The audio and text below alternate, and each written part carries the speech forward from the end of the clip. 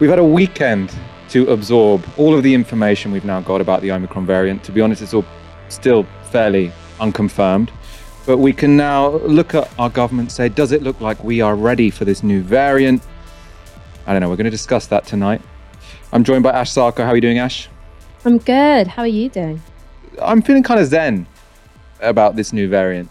I feel like we kind of know what's coming. The vaccines are basically going to work. Could be a little bit awkward, but it's not the end of the world. Where are you at? Well, yeah, emotionally? I think I feel zen, but for a different reason. My feeling is I am just a floating leaf on the stagnant pond of history. That's just how I'm feeling. Yeah, I think it's good. I'm good not to fighting walk, it. Good to walk I'm through not life raging. with that attitude. Lower the stakes. That's what I say. And we'll be talking to an expert in South Africa. Obviously, the heart of the storm when it comes to this variant, but also we speak about how that country and that region has been let down by the West. We will also, of course, tonight talk about Keir Starmer's reshuffle.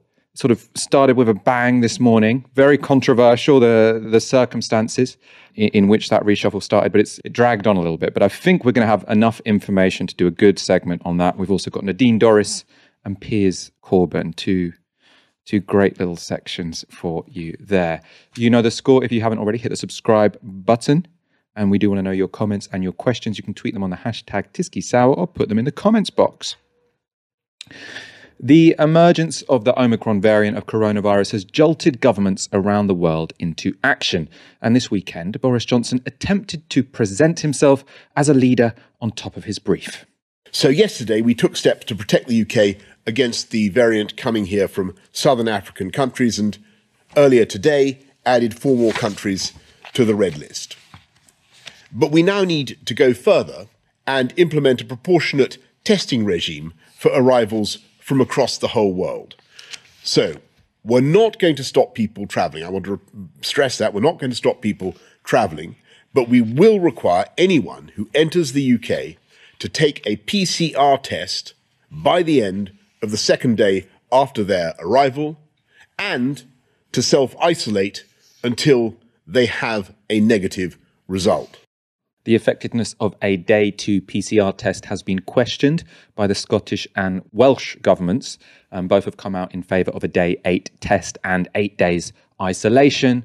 That makes a lot of sense given the incubation period of COVID-19. It's a lot longer than 2 days. However, regardless of what we do with our borders, it seems likely there are already multiple cases of Omicron in Britain. 11 people have already been identified with the variant, many of whom have not travelled to southern Africa, meaning community transmission has clearly taken place. That all means that to keep community transmission under control, England is reintroducing face masks in shops and on public transport. That brings England into line with Scotland and Wales. The Westminster government have, however, stopped short of implementing their so-called Plan B. That would include vaccine passports and a request for people to work from home. That latter omission was the subject of an interesting exchange between Andrew Marr and Sajid Javid on Sunday. Do you think people should work from home where possible? No, I don't think that's necessary. Why not? Because this is about taking proportionate action against the risks that we face. And I think what we have set out yesterday and a couple of days before that on the red listing, these are the appropriate, responsible things to do. The reason I ask about that is SAGE, your advisors, are very, very clear. They say reintroduction of working from home guidance is likely to have the greatest individual impact on transmission out of the proposed measures, and yet you've ruled it out. Well, I think our scientific advisors, whether they're SAGE or others, that's their job. They give advice. Ministers need to decide. And one thing, by the way, ministers need to ignore it. I mean, well, our job is to take account of any scientific advice and then decide. And let's remember, in the past when we've taken such actions, they also come with a really heavy cost on the economy, on people's social lives, on their mental health. And I've seen so many problems in the NHS that were non-COVID problems, caused by previous lockdowns and things. So, that's not of interest to me. That's not of interest to me. That's quite a bold statement when it comes to working from home. What SAGE have said would be the most effective thing to do when it comes to limiting community transmission. I'd also, I would have liked Andrew Marr to ask him that. So you say you've been in hospitals and you've seen all of these people having problems because of measures such as working from home where possible. I mean, lots of elements of lockdown have enormous consequences for our mental health, for our physical health. Being told that if possible, work from home, I don't buy it. It is, of course, worth emphasizing we still know very little about this variant, and there has been speculation that while being more transmissible and evading vaccines, Omicron could be relatively mild. Those making that argument have cited Dr. Angelique Coetzee. She is the South African doctor who first spotted the new variant. Here she is explaining to the BBC what happened after a man in his early 30s came to her clinic suffering from extreme tiredness, a headache, and a scratchy throat. Because it's unusual for that specific person to present with this type of symptoms, I decided to test. We do rapid testing in our surgeries, and I did the rapid test and it was positive. I then tested the rest of his family and it's all positive. Every one of them very, very mild symptoms, and that is what we call mild symptoms.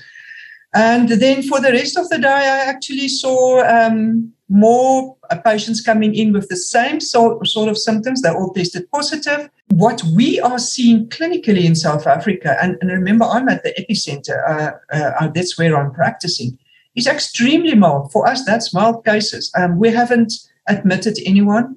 I spoke to other colleagues of mine, the same picture.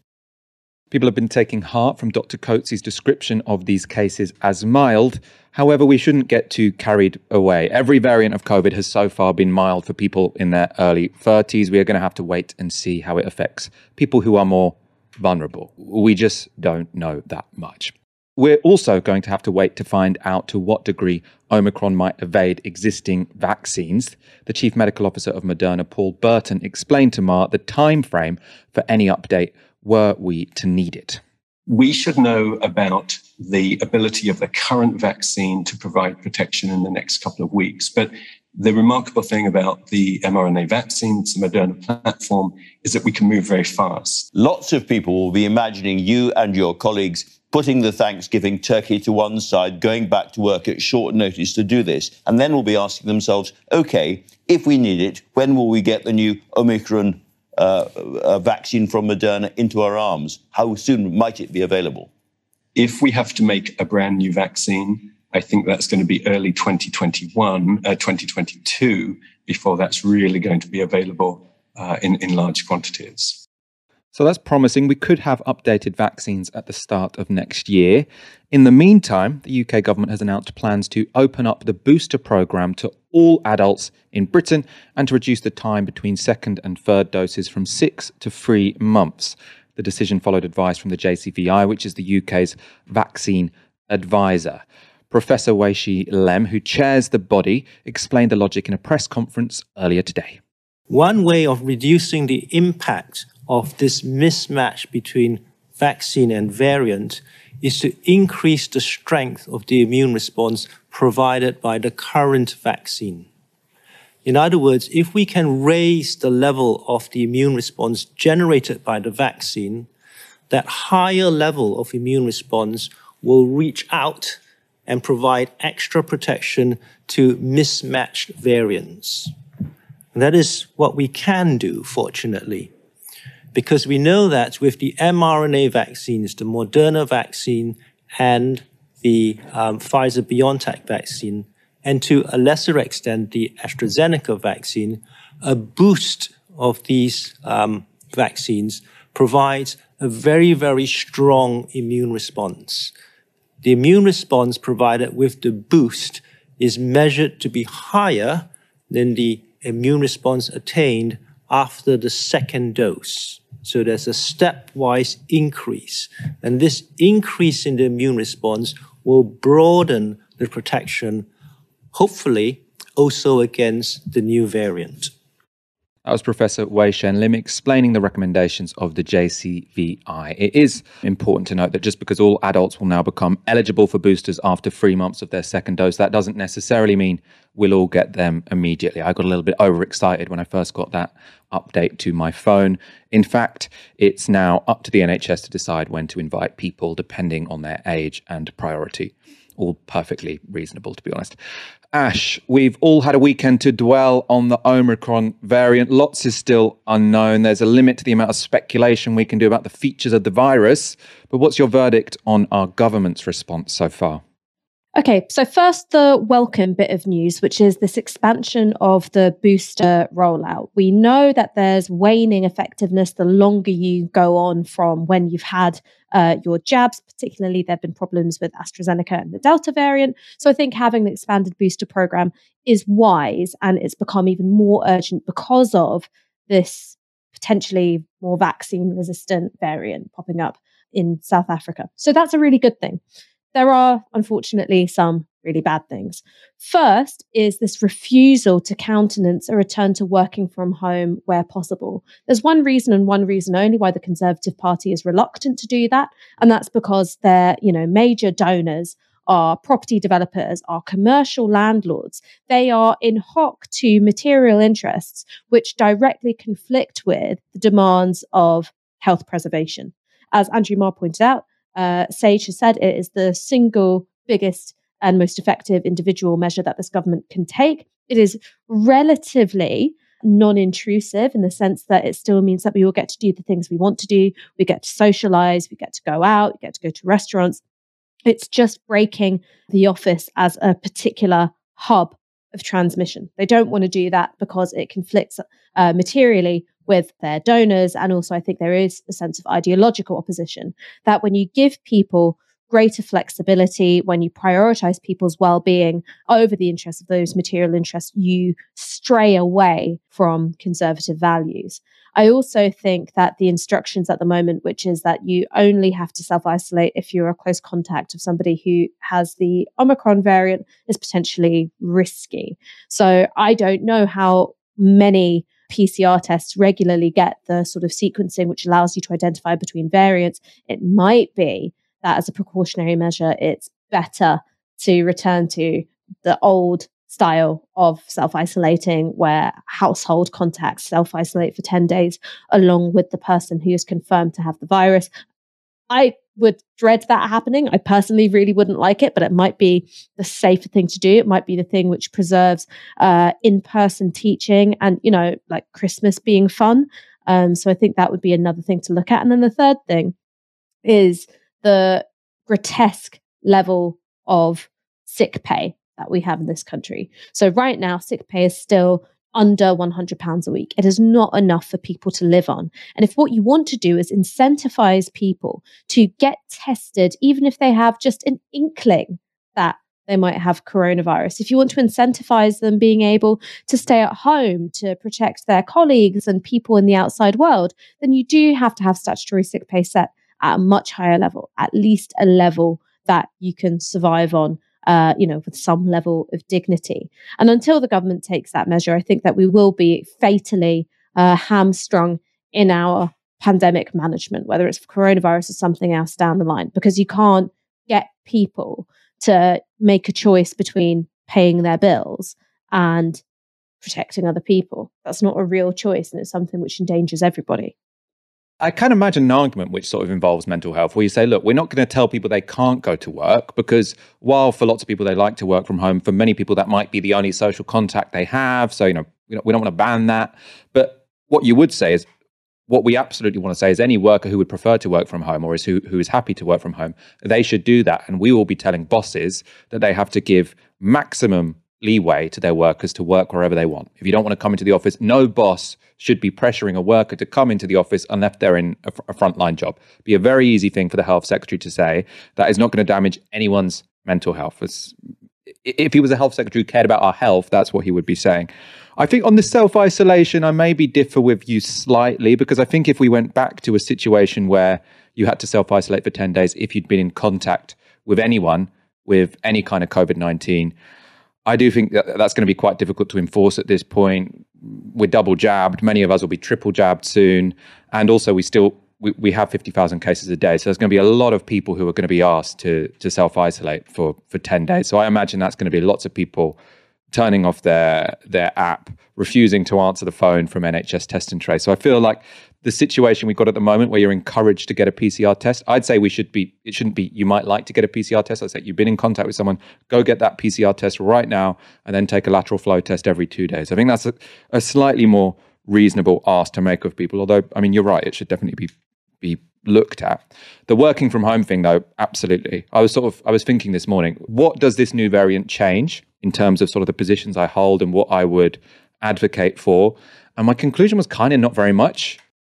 This whole time, ever since we've had the vaccine, what I've been in favor of is those things which I think are sustainable, which we can basically introduce without reducing sort of the health of our social lives, without severely damaging our quality of life, but which will limit the transmission of COVID-19 and also limit the transmission of all communicable diseases, or at least respiratory ones. We don't want any of them. So sick pay, if you're sick, ventilation in schools and ventilation in any indoor space, these are just things that we should just have in general, and that we haven't invested in them at this point is just, it's bonkers. And yeah, I would also go for masks in places where it's not too invasive for that to happen. It doesn't really damage your experience of being on the tube or being in a supermarket to wear a mask. I think teachers have every right to say that their kids should be wearing masks in class. They have put themselves in harm's way more than really any of us at this point in time. So I think that demand's completely reasonable. We'll probably debate a few more of these policies in one moment. First of all, I want to show you another clip. Professor Wei-Shen Lim spoke in that press conference earlier. That's what we showed you before. Also speaking at that conference was Jonathan Van Tam. He's become famous for explaining COVID developments in analogies. This was his latest attempt. So to me, and as you know, I love football, we started with 11 players in the team with the Wuhan vaccine.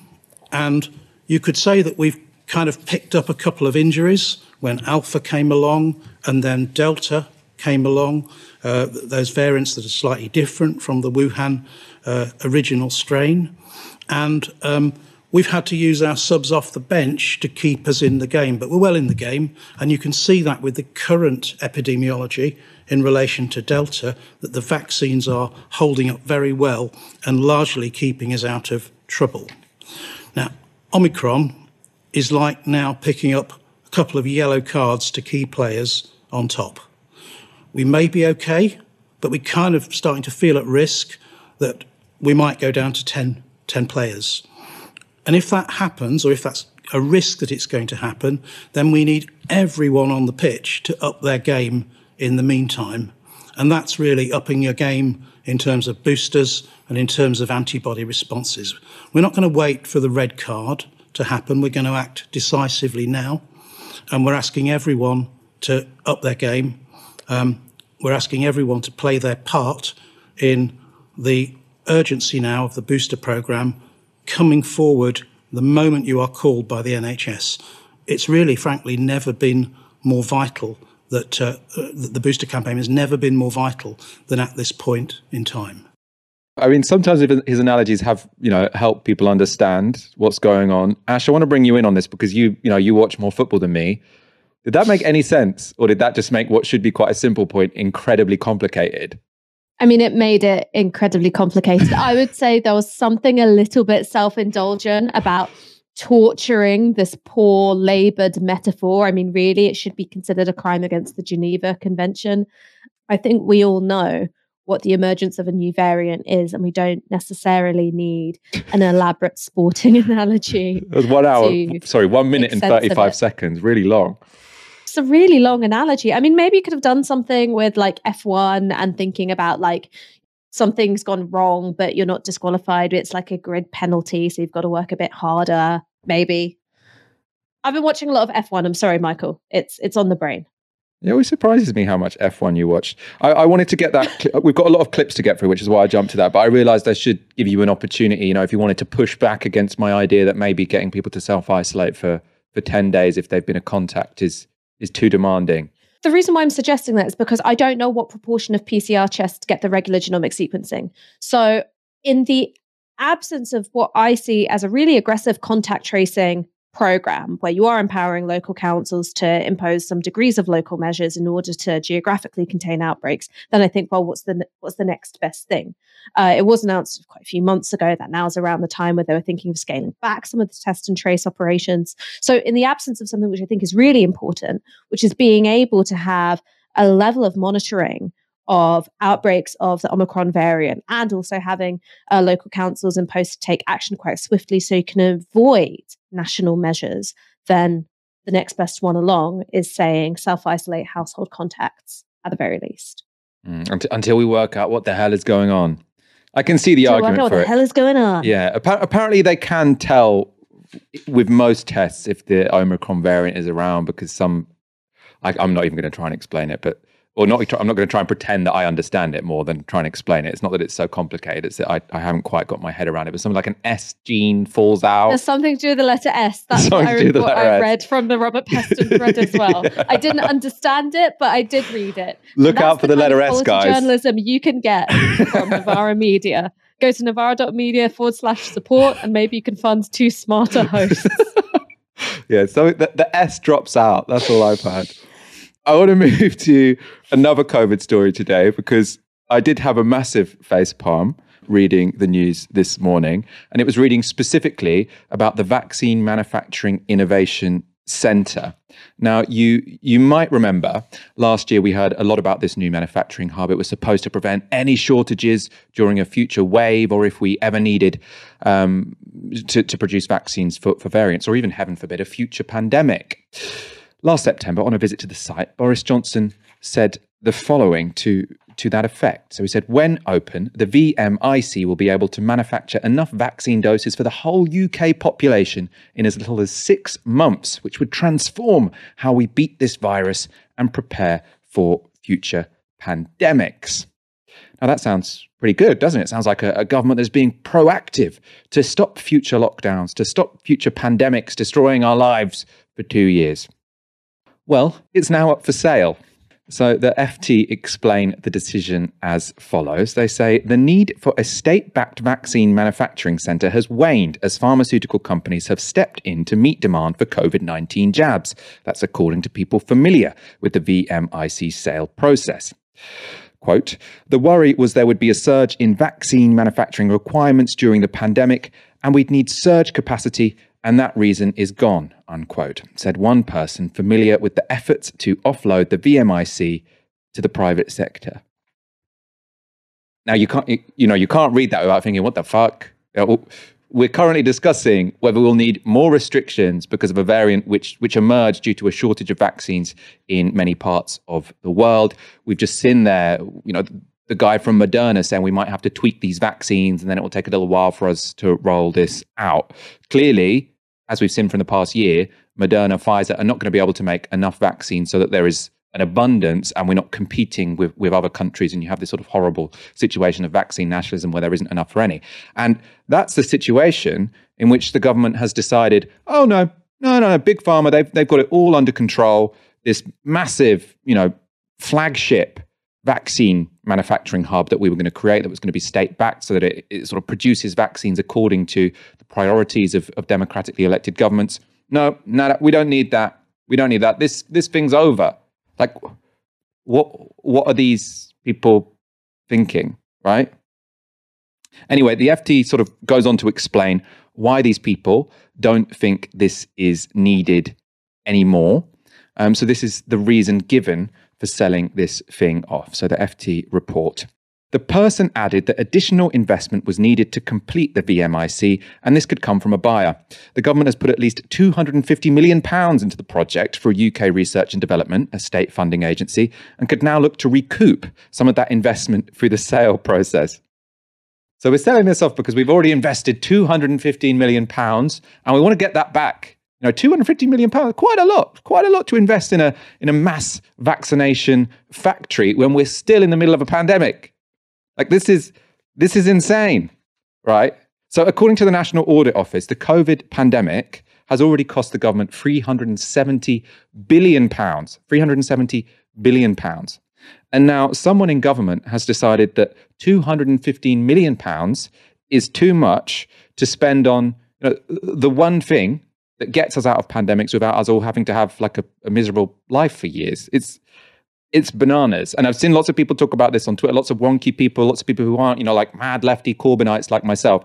Everyone is looking at this thinking like, this is the most blatant example of the government shooting itself in the foot. And in the process, shooting us all in the foot, because if we don't have enough vaccines for the next pandemic or for the next variant, it seems like this is going to be, it's their fault. It's an active decision to save £215 million. I mean, Ash, do you have any insiders in the Treasury who made this make sense? I haven't seen anyone defend this, by the way.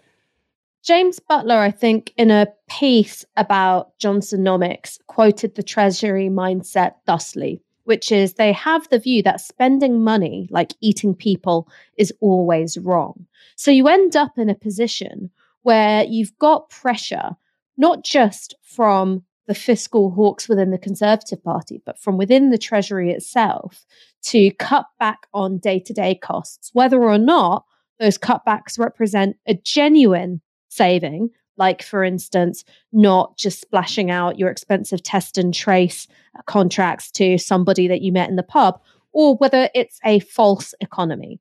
So, for instance, flogging off a centre which could help research, develop vaccines, not just for the coronavirus pandemic, but for future pandemics, that would represent, I think, a false economy. Because sure, 215 million, if you're not really doing anything, is a lot of money. You're like, okay, well, this hasn't really contributed very much. But when you need it, and when you've got the infrastructure in place to carry out that research, to develop a vaccine faster than anyone else, and to do it rather than in the private sector, so it's walled up by patents, but with the potential to democratize those vaccines and share them around the world, then it looks a lot less like a false economy. It looks like a real investment in our future. But that's not the mindset which is either at the Treasury, and it's not the mindset within bits of the government, particularly the bits which are led by Rishi Sunak and his allies. Mind-blowing. And we got a few good comments and pushback against something I said. Stephen Everson tweets on the hashtag TiskiSour. Michael Walker says that we shouldn't ask people to isolate if they come into contact with anyone who tests positive, because with 40 to 50,000 new cases a day, this would cover too many people. But the point would precisely be to bring that intolerable number down. I would respond to that. If I were to believe that would significantly bring that number down, like really significantly bring it down, I would agree with you. I think at this point, with so much COVID-19 around, and also with so many people who are double vaccinated and don't really think they're sensitive to it, if you've just been boosted with a good mRNA vaccine, you are quite protected against catching it. So sort of telling people to self-isolate, I think, is not necessarily going to have too much impact on levels of the virus, and it is going to make COVID-19 just a much bigger burden than it already is. Yes, I know. The biggest burden of COVID is people going to hospital and people dying. At the same time, the vaccines have dramatically reduced the likelihood of that for all of us, essentially. And especially if people get their boosters. The boosters really do work. Next story.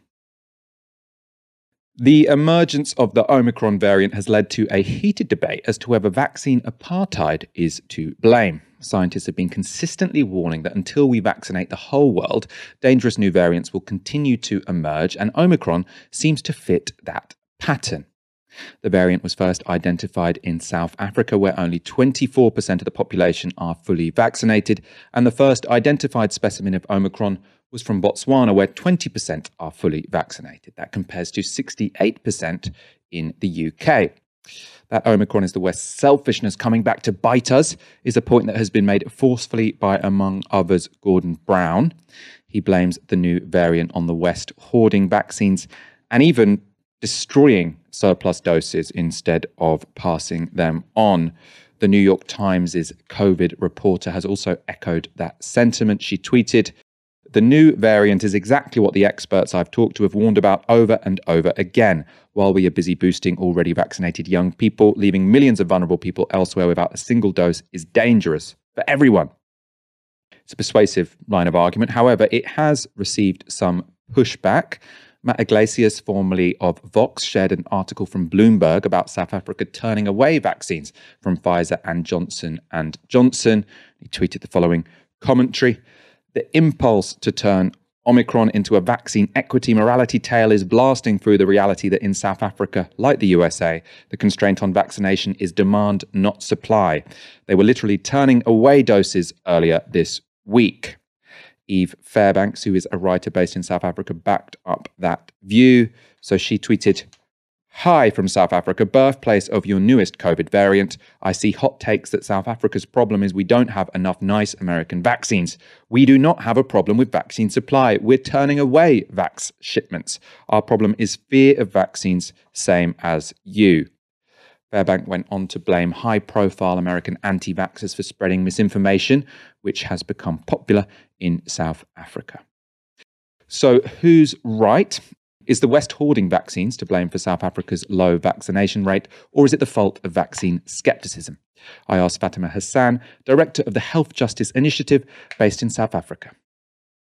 So it may be true that South Africa has sufficient supplies as at November 2021, but that was not the situation in February or March or April or May or June. In fact, for the first 3 quarters of this year, South Africa was drip-fed supplies from Pfizer and Johnson & Johnson. For the better part of this year, Johnson & Johnson was unable to deliver contractual promises of its vaccines due to issues with the Baltimore plant, and also because Johnson & Johnson was prioritizing customers in Europe and in North America, so much so that vaccines that were filled and finished in South Africa were actually exported to Europe when South Africa was facing the 3rd wave. The reason why more people are vaccinated with Pfizer, and in fact 10 million people have already received the Pfizer first shot, 8 million people have received the Pfizer second shot, compared to, just over about 5 million people who've received the Johnson & Johnson vaccine, is because for many months, Johnson & Johnson was basically just not delivering vaccine to South Africa. And where it did, it was giving donations of soon to expire stock. That is how we vaccinated teachers in this country. So there's been quite a number of delays in the delivery of supplies. They've come in on a drip feed basis for the better part of 2021. And that had the result of delaying the commencement of our vaccine program in South Africa. And when it did start, because we had scarce supplies, we had to ration. And that is the reason why South Africa started a vaccine program in age cohorts, which also explains why only in the last few weeks it has now started to vaccinate children. So we were a few months behind many of you in the global north in terms of the commencement of your vaccine program. And many of us believe that the delay and the timing actually allowed an anti-vax movement to grow. It's a similar movement that we saw when we dealt with the HIV/AIDS crisis, where people felt that ARVs were not an appropriate way of managing the HIV/AIDS crisis. You'll remember we had a president and a minister promoting garlic and olive oil as a solution instead of ARVs. So we do have the remnants of that particular anti-science movement.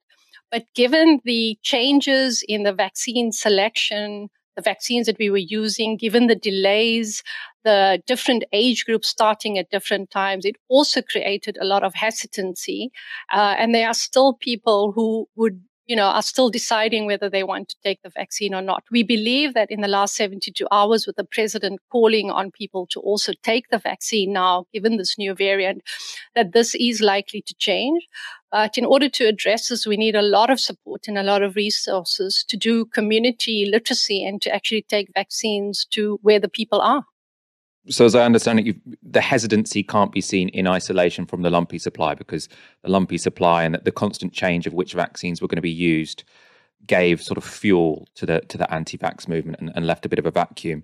I want to ask about the situation that South Africa currently finds itself in. Obviously, this Omicron variant, we're all talking in the UK, what policy changes will be needed? Does this mean we're going to have to go back into a lockdown? And as I've described, we've got almost 70% of the population double vaccinated. In South Africa, more like 25%. In what state is South Africa to deal with this new variant, which is obviously already much more prevalent there than it is here? How do you assess how South Africa will deal with this?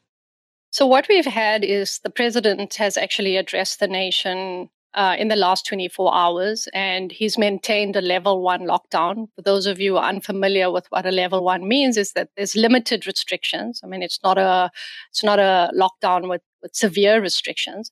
And one of the key things that government is doing to address the issue of the 35 to 42% vaccine rate in adults, depending on how you define a fully vaccinated person, is to consider whether South Africa should actually adopt vaccine mandates. And so I think it goes back to what we were discussing earlier about how do you address, the influence and power of the anti-vax movement as well as vaccine hesitancy amidst a backdrop of where decisions have changed quite often because we're dealing with a pandemic that, nobody could plan, nobody knew about, and we've dealt with quite different decision-making around vaccine selection. So what is on the cards is a possible vaccine mandate, so that we can actually try and get more people vaccinated to deal with the consequences of a variant, which, by the way, the scientists and government scientists are also indicating that we still don't have enough information. So in the last 48 hours, our experts in South Africa have indicated that we don't have enough information to determine whether this variant is more transmissible than previous variants. So, that is still something that is uncertain. I think we have quite advanced genomic surveillance systems. So government is basically relying on the expertise of our scientists to advise it on what other measures it could take, in addition to the normal sort of approach of sharing information with the rest of the world, including the WHO. What is not appropriate, and I think what is rather alarming, was the knee-jerk reaction of many countries to just, simply impose a travel ban. That is not how you deal with variants in a pandemic in an epidemiological or in a scientific way. That is certainly not going to basically get us out of this pandemic, because we're quite advanced in this particular pandemic, right? So that's a situation that we're dealing with. I wanted to ask about travel bans because I know there's been a lot of outrage in South Africa that essentially South Africa is being punished for having excellent genomic sequencing capabilities and for having been very honest and open with the world. In a sense, South Africa has done us a favor by discovering this variant. Now we've said, you're a pariah and you can't go anywhere. I do understand that argument. On the other side, I do feel like there is some justification to say if there's a new variant we don't know that much about, let's try and stop it spreading as much as we possibly can. I think when we had the Alpha variant, some countries blocked off travel from the UK as well.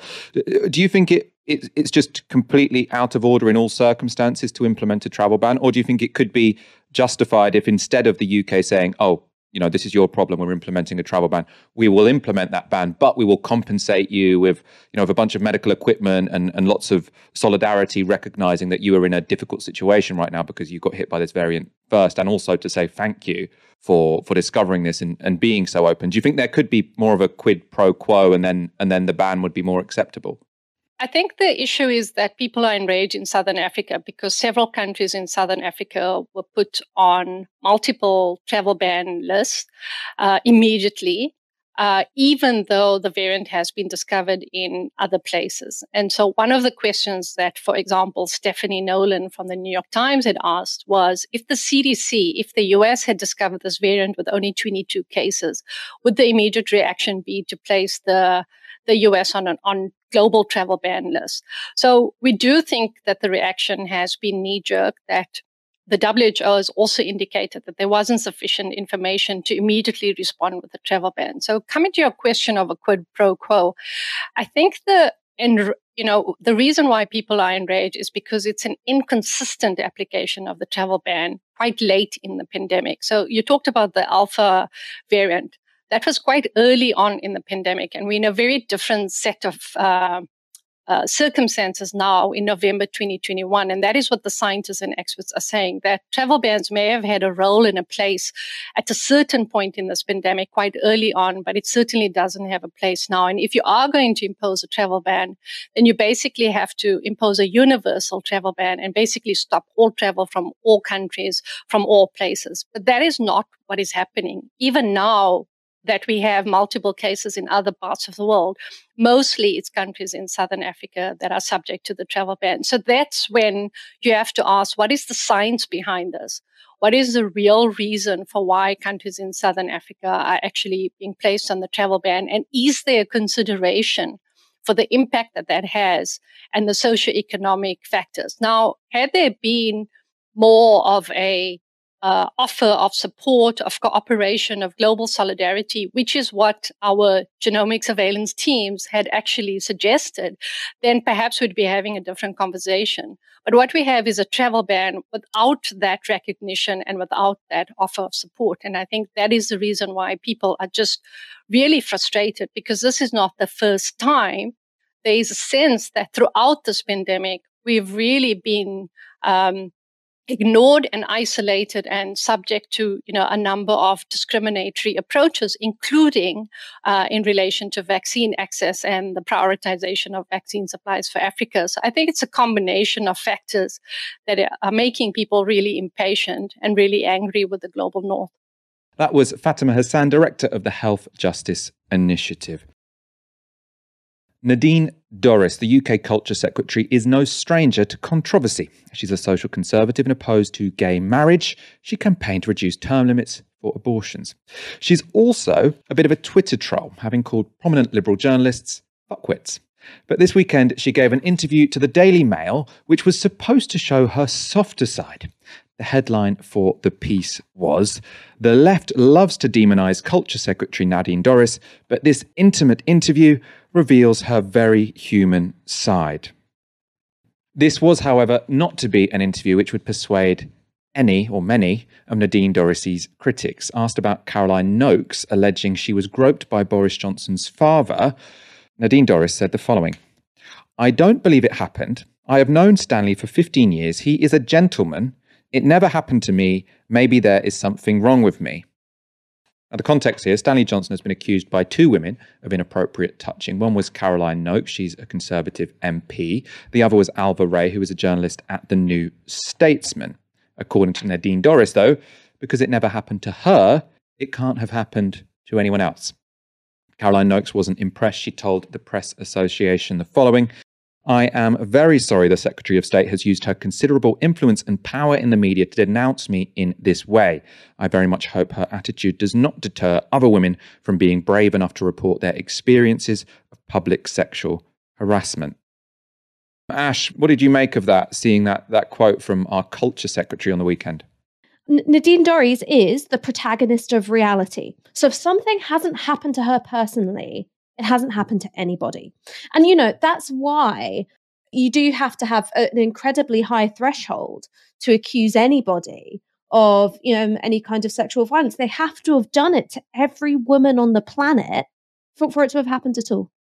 And I think that's a very sensible threshold to have for taking action on sexual harassment, sexual assault, or indeed rape. And I think it's a really workable policy to have. Unless you've done it to every woman, you've not done it at all. And she's not going to suffer any consequence for this, right? I mean, this is the kind of thing that you're allowed to say on the front bench. I mean, especially when your boss is the son of the person who is, the accused.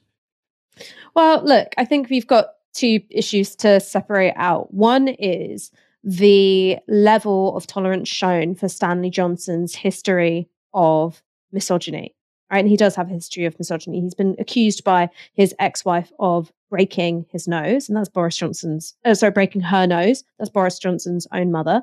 You have two women who've come forward with what I think of as fairly credible testimony about being groped. There's, detail. There's, level of consistency in what they're saying.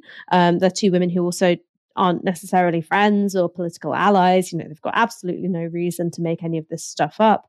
And yet there is a level of protection afforded to him for two reasons.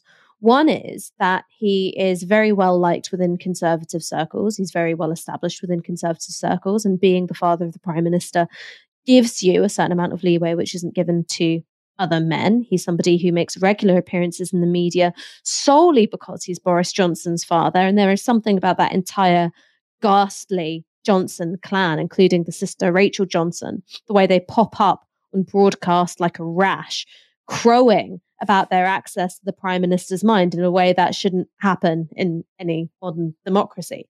So I think that's why there's a certain level of tolerance for Stanley Johnson, and why, even though you've got, two women, an MP and a journalist at the New Statesman, which should be kind of career ending for anybody to be accused of groping to women with that level of status and power in society. That's why I don't think that this is going to trouble him very much. Of course, Boris Johnson himself was accused of groping a journalist, Charlotte Edwards. She wrote an article about it, that he reached under the table during a working lunch and groped her thigh and another woman's thigh.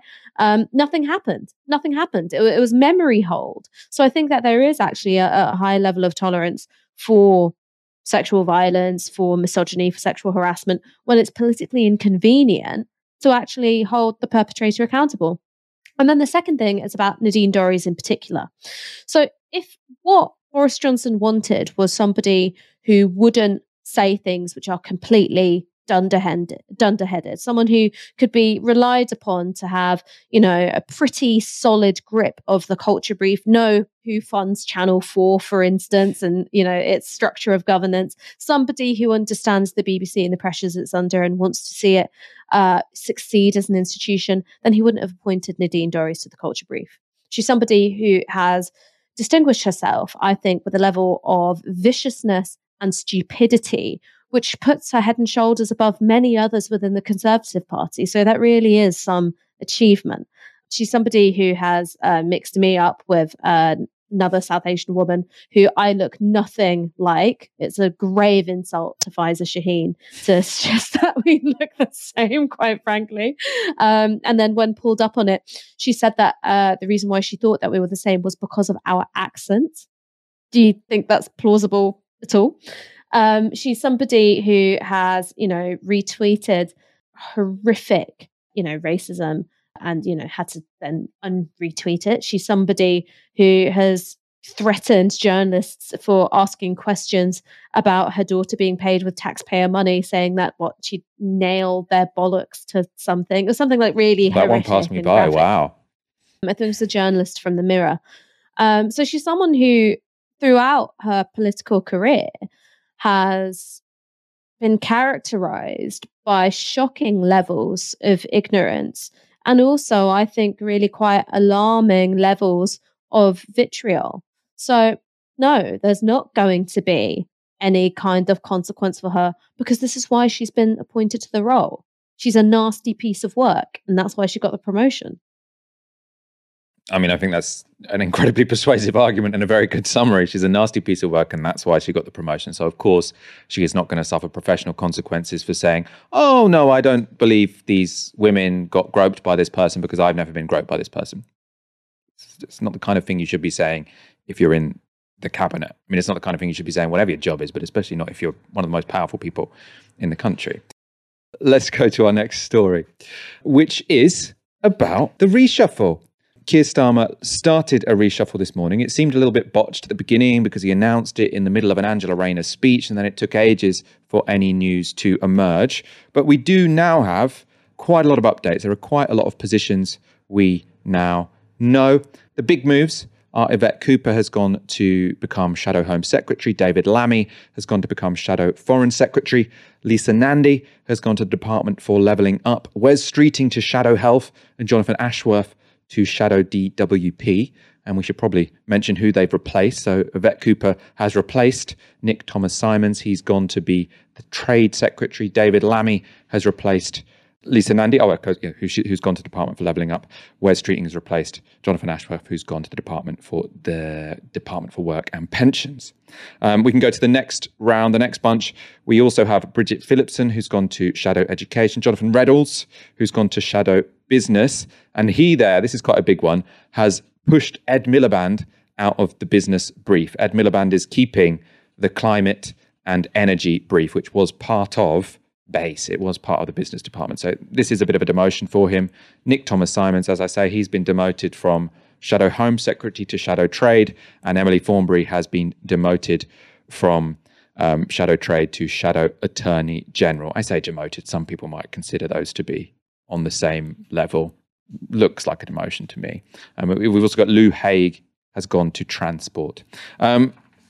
Ash, we're going to talk about some of the circumstances of this reshuffle today. Any of those moves, do they stand out for you particularly? So I think that there's a lot in here that's really interesting, because you did have, I think, a lot of people occupying those front bench positions who didn't make much of an impact either politically or in the media. So, Nick Thomas Symonds, I can't really think of something he came out with that really cut through. Lisa Nandy, in terms of the foreign secretary brief, I don't think she did an awful lot with that either. There weren't a whole load of punches being landed on Dominic Raab, for instance, over the handling of the Afghanistan withdrawal. It seems that her main role when it came to being foreign secretary was kind of setting the boundaries of respectable opinion when talking about Israel and Palestine. And what that meant was shifting things away from a recognition of Palestinian self-determination, or indeed a right to self-defense, or indeed a realistic view of what's going on, which is a de facto one-state arrangement, and more assertively shifting the Labour Overton window to, what you might describe as liberal Zionism. That's kind of the most distinguished and characteristic thing that she did with the role. So particularly with Yvette Cooper and David Lammy, it's that their politics are not my politics, but they are people with a lot more media cut through than those that they've replaced. Yvette Cooper is, of course, quite interesting in terms of her role during the Windrush scandal. She's credited with asking the sticky questions which brought down Amber Rudd. It's something which I think really helped repair her reputation and advance it. I would be wary, I think, of buying in a little bit too much into the hagiography of Saint Yvette Cooper. She wasn't one of the people who rebelled on the immigration bill, unlike Jeremy Corbyn, John McDonnell, and Diane Abbott, who voted against the Conservative bill, which introduced the hostile environment. She's also somebody who offered a bit of advice to Amber Rudd on how to weather the Windrush scandal, which I think is something which is completely at odds with the spirit of accountability, considering that what Amber Rudd did as Home Secretary is deport Black British citizens essentially on the basis of their race. David Lammy is somebody who I think has carved out something of a media persona for himself as a bit of a liberal hero. I wonder what that's going to do for Labour in terms of its pitch to, the Brexit voting seats it lost in the Midlands and the North. But it's undeniable that he's got media presence. I think maybe even a bit more than Lisa Nandy had. And as for Emily Thornberry, this is sort of emblematic of the muddled up thinking of Keir Starmer. No one can really decide whether Emily Thornberry, and I think this is something which Stephen Bush tweeted, is a liability who needs to be consigned to the backbenches because, she's kryptonite to Brexiters who deserted Labour in 2019, or whether she's a big hitter, somebody who is combative, intelligent, charismatic, and, can do some real damage to the Conservatives. Keir Starmer can't quite decide. So he's sort of putting her in these marginal roles where she's neither one thing or the other. Personally, I think that Emily Thornberry gets an unfair stick. So there was a Labour source briefing today, that she's a London lawyer, Islington Remainer, in very derisive terms. Now, of course, all of those epithets also apply to Keir Starmer. It's just that Emily Thornberry, I think, on account of being a woman, was unfairly dismissed from, being a leadership contender. It went to Keir Starmer, who I think has all of Emily Thornberry's supposed weaknesses and none of her strengths. From Keir Starmer's perspective, he has replaced some weak media performers with some better media performers. So he can say, this was a professional decision as opposed to a political one. At the same time, I think on the whole, this probably is a shift to the right. David Lammy, Shadow Foreign Secretary, he's someone who voted for the Iraq War. Yvette Cooper, Shadow Home Secretary, she was someone when she had that role under Ed Miliband, who was known to be arguing for tougher lines on migration. Wes Streeting, massive Blairite at Shadow Health. He's clearly to the right of Jonathan Ashworth, and Bridget Phillipson to Shadow Education. Again, she's also sort of like a progress type. It's interesting there that Wes Streeting and Bridget Phillipson have both been given those promotions. They're two of the people most commonly touted as potential successors to Keir Starmer. So clearly, some people around Keir are perfectly happy for them to get their time in the limelight. If you're a Labour politician, being in the education or the health brief, quite good for your career because Labour members tend to like people who talk about education and talk about health because they're classic Labour issues. The Ed Miliband demotion, I do think, is pretty significant. Clearly, Keir Starmer didn't think he was pro-business enough, so he's taken the business part out of his title. I'm not entirely sure if he's still going to be in the shadow cabinet. That's going to be fairly significant. I assume he will be, because it would be seen as too confrontational to tell him to lead on climate change and energy, but just completely hoof him out. So I imagine this was sort of the compromise position. Nick Thomas-Symonds to shadow trade, no one's going to notice, frankly. He was shadow home secretary, no one noticed. No one's going to notice him in this new role. Let's talk a little bit about one other person who resigned. So apparently she was also demoted from the shadow cabinet, but she was allowed to keep her brief until she resigned. It's Cat Smith. So she was the first person to announce she was standing down this morning. She was the only person we knew who was moving. She tweeted, "It's been an honour to serve on the Labour front bench since 2015, but I'm looking forward to spending even more time at home here in Lancashire and standing up for my constituents." Then in the letter she said, "Although I am grateful for your offer to remain in my current brief, I have only been on the backbenches for 4 months in my 6.5 years as an MP, and I will instead be returning to the backbenches." So that my current brief there has been analysed by many people as suggesting she was told she could still work on youth engagement and voter registration, but she'd no longer be in the shadow cabinet. So she decided instead instead of taking that demotion, to resign. And she also said, this is the interesting part, "You will be aware that we had a meeting scheduled for later this week during which I wanted to raise the issue of and my concerns about Jeremy not being readmitted to the Parliamentary Labour Party after he was readmitted into our party membership following due process. This position is utterly unsustainable, and it is important that you truly understand how much damage this is causing in constituency Labour parties and amongst ordinary members, a number of whom are no longer campaigning. You will also be aware that I am a long-standing advocate for proportional representation, and I am disappointed that we, as a party, have not adopted a position which I believe to be fundamentally fairer and very much in keeping with the views of my constituents." Ash, I'm guessing that Cat Smith was probably the last person in the shadow cabinet who had a strong opinion that Jeremy Corbyn should be let back into the PLP. Is it significant that she's now gone? I think so. I think maybe what this shows is that there's a significant flaw in the stay and fight argument, which is why that might work at a CLP level and why that might be useful in terms of helping people who are on the left get through candidate selections. You don't have adequate representation within the shadow cabinet to stop Keir Starmer drifting to the right in terms of how he wants to fill shadow cabinet roles, breaking the promises that he got elected on, or even just offering basic due process and fairness to somebody like Jeremy Corbyn, his predecessor in the role, the man who was Labour leader when Keir Starmer was quite happy to be a member of his shadow cabinet, not once, but twice, who was responsible for the manifesto that Keir Starmer was happy to stand on in both 2017 and 2019.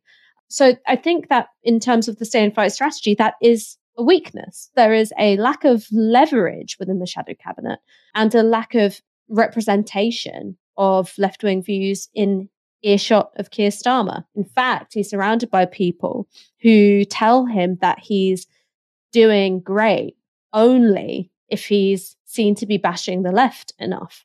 So I don't think that Keir Starmer is going to take Cat Smith's resignation as any particular blow to his authority, because he's going to have people who are, part of that Blairite faction whispering in his ear saying the fact she's gone is great for you. She's no loss. No doubt. I have no doubt about that whatsoever. Let's talk briefly, because this is genuinely, I think, a bit of a Westminster story. No one really, the public don't care about this, but it can be interesting if you're interested in, what happens at the top of Labour politics. And that's because the manner of the reshuffle caused some consternation, as it was launched in the middle of a speech by Angela Rayner on Tory corruption. So lobby journalists pointed this out. They weren't impressed. Normally they quite like Keir Starmer. Sebastian Payne at the FT tweeted, deciding to reshuffle the shadow cabinet while your deputy leader is giving a keynote speech on taking on the Tories is proper galaxy brain stuff from Labour. After this announcement happened, while she was giving a speech, there was also lots of speculation about whether or not Rayner knew she was about to be upstaged, or had she been taken by surprise. Well, she didn't seem to know during her broadcast round this morning. Here she is on Times Radio. you famously weren't much consulted the last time you had a go at that. Have you been consulted on plans for a reshuffle? No, I'm not aware of any plans for a reshuffle. I haven't been consulted, so I don't think there's any, focus on that at the moment.